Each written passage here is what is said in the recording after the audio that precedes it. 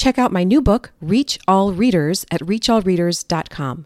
When you pre-order, you'll get special access to my Science of Reading mini course. Learn more at reachallreaders.com. Welcome to Triple R Teaching, where we encourage you to think differently about education by helping you reflect, refine, and recharge. This isn't just about trying something new as you educate those entrusted to your care. We'll equip you with simple strategies and practical tips that will fill your toolbox and reignite your passion for teaching. It's time to reflect, refine, and recharge with your host, Anna Geiger. Hello and welcome to the first Triple R Teaching podcast of 2023. My family just got back from a week-long trip to Florida, which was a very nice break from the Midwest. I do love living up here, but the dark, dreary days of winter do get long, so it was nice to get some sunshine. I wish I could have bottled it up and taken it home because now it is just so dark and dreary outside. But I'm really thankful we were able to get away for a little while.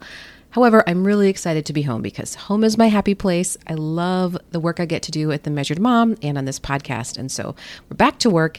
And today we're going to talk about a very sticky subject in education because people have very strong opinions on it. And that is, should we teach letter names or letter sounds first? Now, if you ask this question in a Facebook group, any Facebook group connected to early childhood, watch out. People on both sides of the aisle have very strong opinions, and many of them will tell you their side is backed by the research. There was a recent Reading League event that I went to, and I got to hear Dr. Stephen Dykstra speak in person, which was wonderful. I love watching all the things he shares online. He's got just a great perspective. He joked that if you put these two groups of people in the same room, they're going to break out in fistfights. And I think he was only sort of joking. This is a very hot topic. It's definitely one where people feel very, very strongly. So who's right? Should we teach letter sounds or letter names first? I think it might be helpful to start by looking at the arguments for each side of this debate. All right, so why might you teach letter names first before teaching letter sounds? Well, learning letter names helps students remember letter sounds for many letters, because many of those letters' sounds are embedded in the letter name itself. For example, the letter B has the sound B inside of the letter name. And letter names are the only stable property of a letter. So the shape of a letter changes depending on whether it's upper or lowercase or a different font. The sound sometimes changes because letters can often represent more than one sound, especially when used in combination. But the name never changes. Now, why might you teach letter sounds first? Well, when you think about it, when it comes to sounding out a word, the letter sounds, not the letter names, are what's important. Also, some children may be confused when learning both and mix up letter names with sounds. And it's also possible that children with poor working memory may struggle to remember both letter names and letter sounds. And since letter sounds is the most important thing when it comes to reading, we might think, let's just do that. The fact is, though, despite what claims you may hear, there's not a lot of really strong research to tell us exactly what to do first. However, there is some research that's starting to tell us, it seems, that children do well learning both letter names and sounds at the same time. But before we talk about that, we should really talk about why even teach letter names at all. Is there any purpose? Couldn't we just teach letter sounds and save ourselves the trouble? That's a fair question, because strictly speaking, you would not need to know letter names to read. Interestingly, though, preschoolers' knowledge of the names of printed letters is a strong predictor of success in learning to read. That's been shown many times in research. And many people will say, well, yeah, that's just correlational because, of course, if a preschooler comes from a home where the parents are teaching them things and talking to them about letters and reading to them, of course, they're set up to be a good reader later on. Unless there's a learning disability, they are set up to be a good reader. So, therefore, it makes sense that those kids with those actively literate parents are teaching them letter names. Of course, it makes sense. They're going to be better at learning to read later on.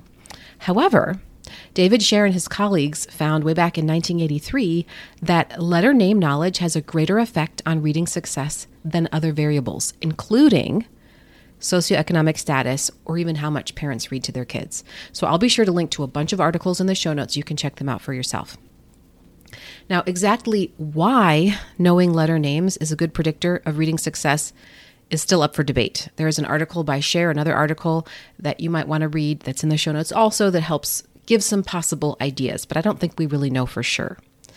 Another reason to teach letter names is that research clearly shows that learning letter names helps students retain letter sounds when letter name contains its sound. I mentioned that earlier, but that is definitely backed by research. Another reason to teach letter names is because they're important labels for letters. Now, you might say, well, I could just use the letter's sound as its label. So for the letter S, we could just call it S. However, this becomes confusing because many letters, like the letter C, have different sounds. And it can also be confusing when the letters are combined with other letters in digraphs, for example, because then they make a brand new sound or just a sound of one of the letters. Based on the reading that I've done and the research I've studied, and I'm going to link to it all in the show notes, my conclusion is we should teach letters and sounds concurrently beginning in preschool.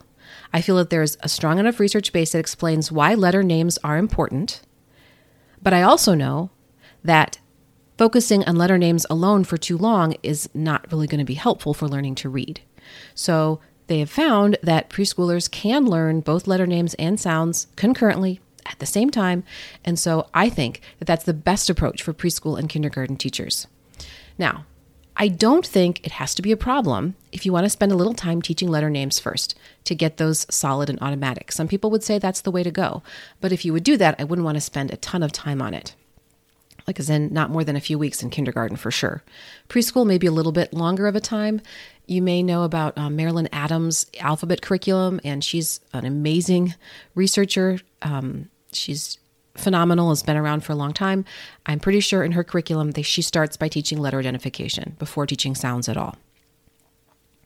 And when you think about it, a lot of kids come to us already knowing lots of letters, right? Letter names, because their well-meaning parents have taught them to them. They talk about them when they're, see them in books because their parents talk about them. They've got letters on their refrigerator. That's a good thing. I feel like I've heard some people kind of lament this, that if only parents wouldn't teach kids letter names before they come to school. I think we should celebrate it because it's showing that there's an interest in literacy and learning, and that's fabulous. And really, most kids who come from a literate background come to school with some alphabet knowledge. So I think we should work with what they come to us with. And so I think that we should use that alphabet knowledge they have to be an assist when teaching sounds. So I think that the best approach to teaching the alphabet is to teach letter name, sound, and letter formation at the same time. Now, what should this look like? How do we make this engaging? What does review look like? This is just the first in a series about teaching the alphabet, so stay tuned. We're going to talk about more things very soon. You can find the show notes for this episode at themeasuredmom.com/episode 106. Talk to you next time. That's all for this episode of Triple R Teaching. For more educational resources, visit Anna at her home base, themeasuredmom.com, and join our teaching community. We look forward to helping you reflect, refine, and recharge on the next episode of Triple R Teaching.